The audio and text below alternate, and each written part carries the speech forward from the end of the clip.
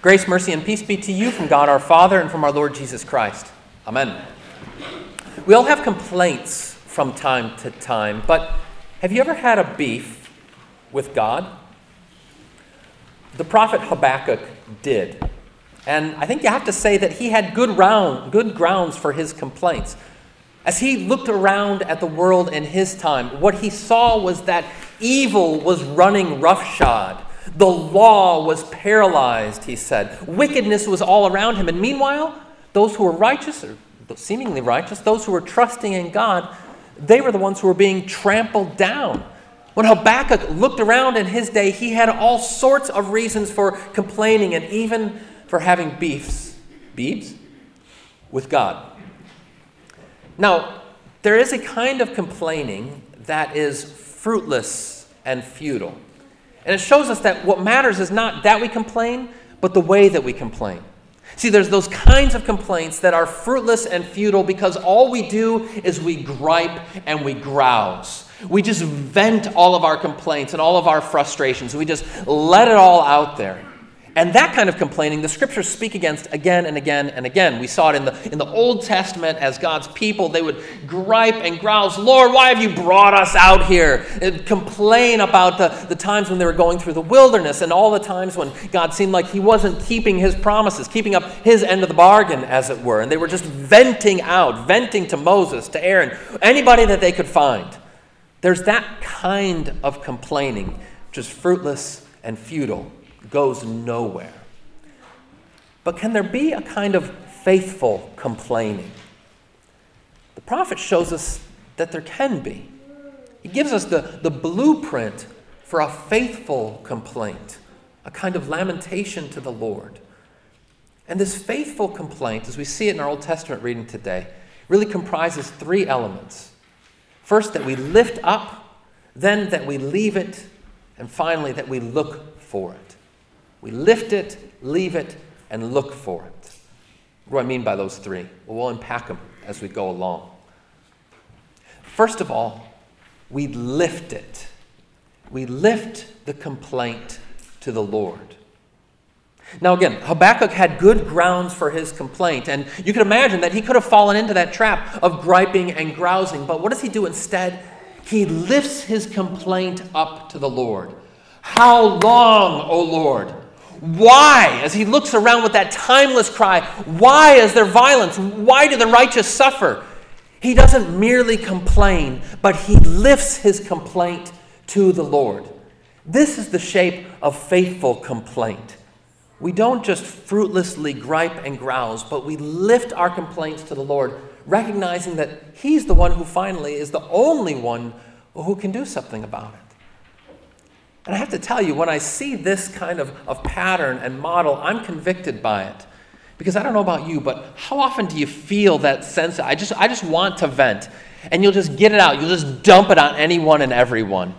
And you'll find yourself, sometimes it takes the shape of gossip, but other times it just takes the form of, you know what, can I just unload on you right now? Worse yet, sometimes we go onto social media and do this sort of thing, right? Let me just go and put this out there on the internet eternally. That seems like a good idea, right? It's the kind of complaint that we see all around in our society today, and you and I are susceptible to it as well.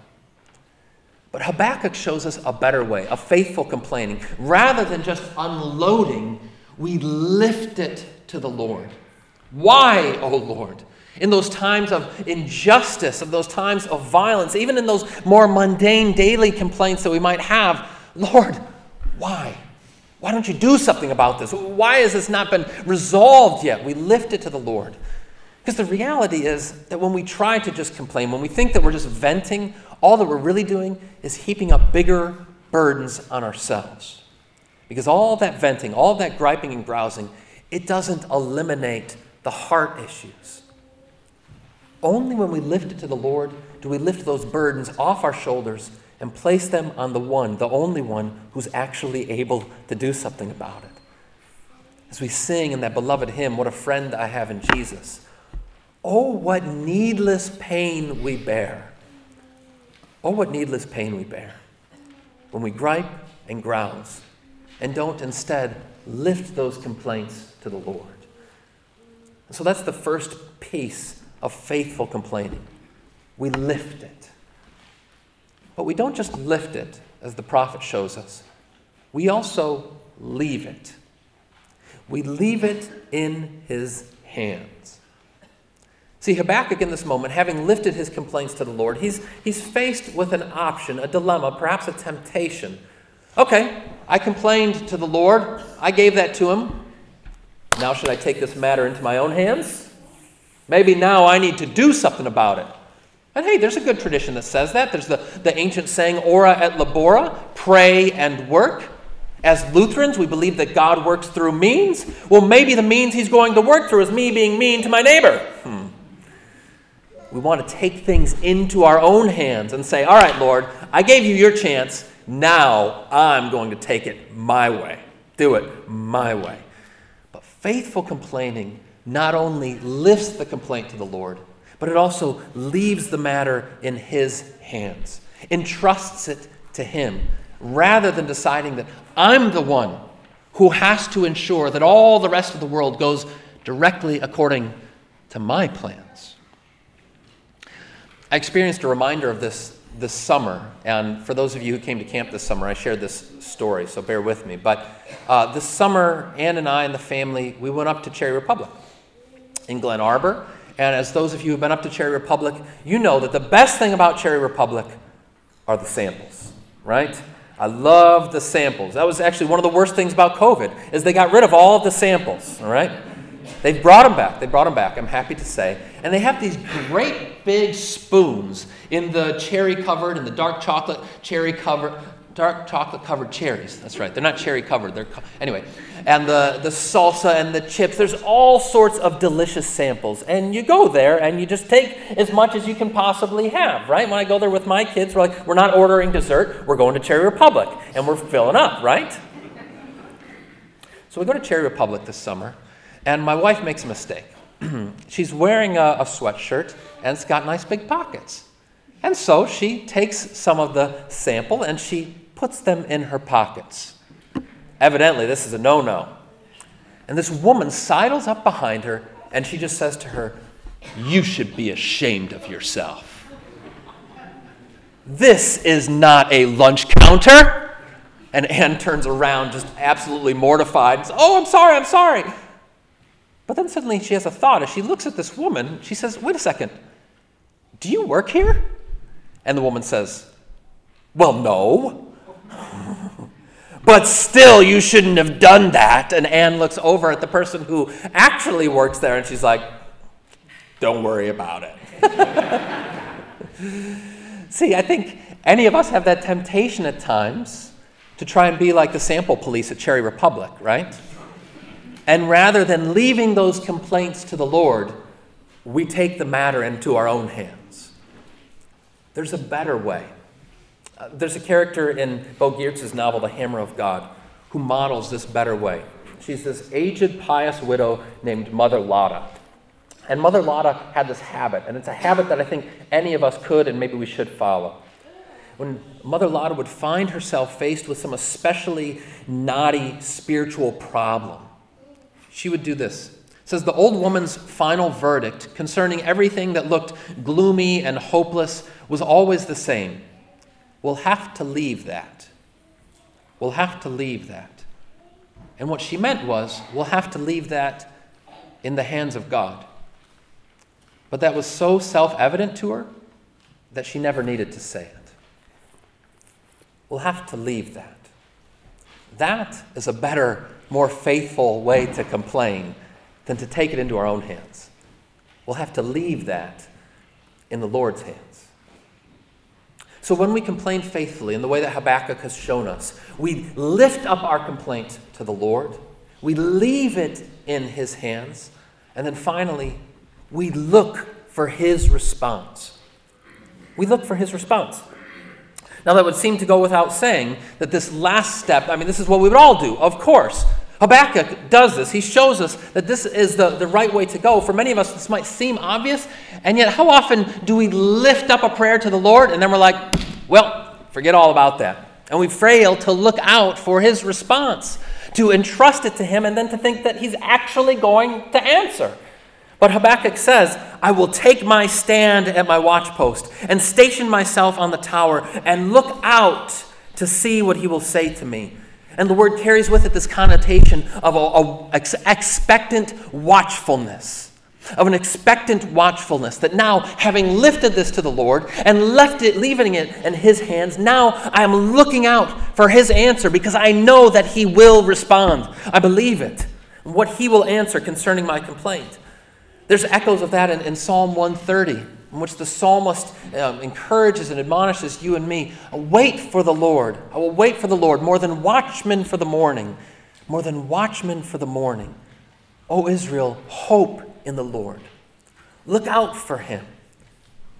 See, I think that sometimes we have the sense that when we lift up these complaints and prayers to the Lord, that it just ends up in some sort of Byzantine bureaucracy up in heaven. Right? We offer these things up to the Lord, and he's like, oh yeah, I know where this goes, right in this circular file. Right? Or worse yet, at this restaurant I was at this past week, there was a sign on the wall that said, here, you've got a complaint, take a number. And then I had a number, and in the picture was tied to a hand grenade. Even worse still.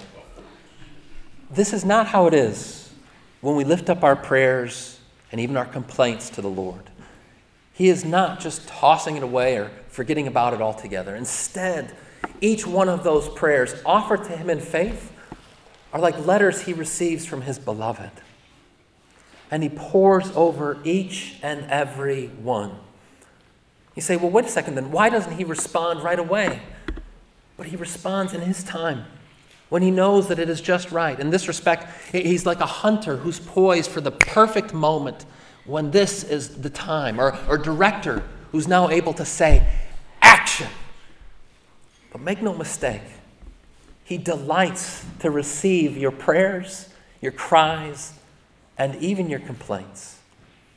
That is who he is as your Lord. And that's what faithful complaint looks like. We lift it, we leave it, and we look for his response. And in the prophet Habakkuk's report, we get God's response to him. Finally, God does respond to him, and he says to Habakkuk, listen, the vision is coming at its appointed time. Wait for it. Trust in it. It will not delay. Or perhaps better put, he will not delay. Because ultimately, the answer to all of Habakkuk's complaints were the coming one, the Messiah, our Lord Jesus. He is the answer to not only Habakkuk's complaints, but all of our faithful complaints as well. As we look to our Lord Jesus, who on the cross gathers up all the complaints of his people into himself. He gathers them all up, and then he offers up that eternal, immortal, awe-inspiring complaint to the Father. He lifts up and leaves in and looks for the response of God when he says, my God, why have you forsaken me?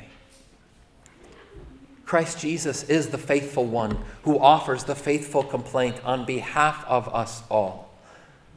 This finally is what it means for us to live by faith, is to look to the Lord Jesus, the faithful one, the one who has endeavored to stand in your place and mine and to offer up all those cries of our heart on our behalf.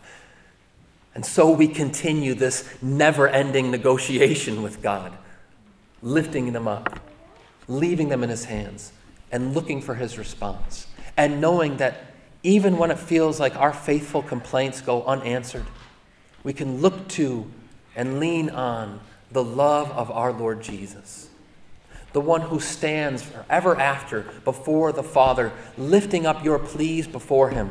We look to him as our eternal help, because after all, he's the one who, in heaven's courts, actually works there and says to you and me, you don't need to worry.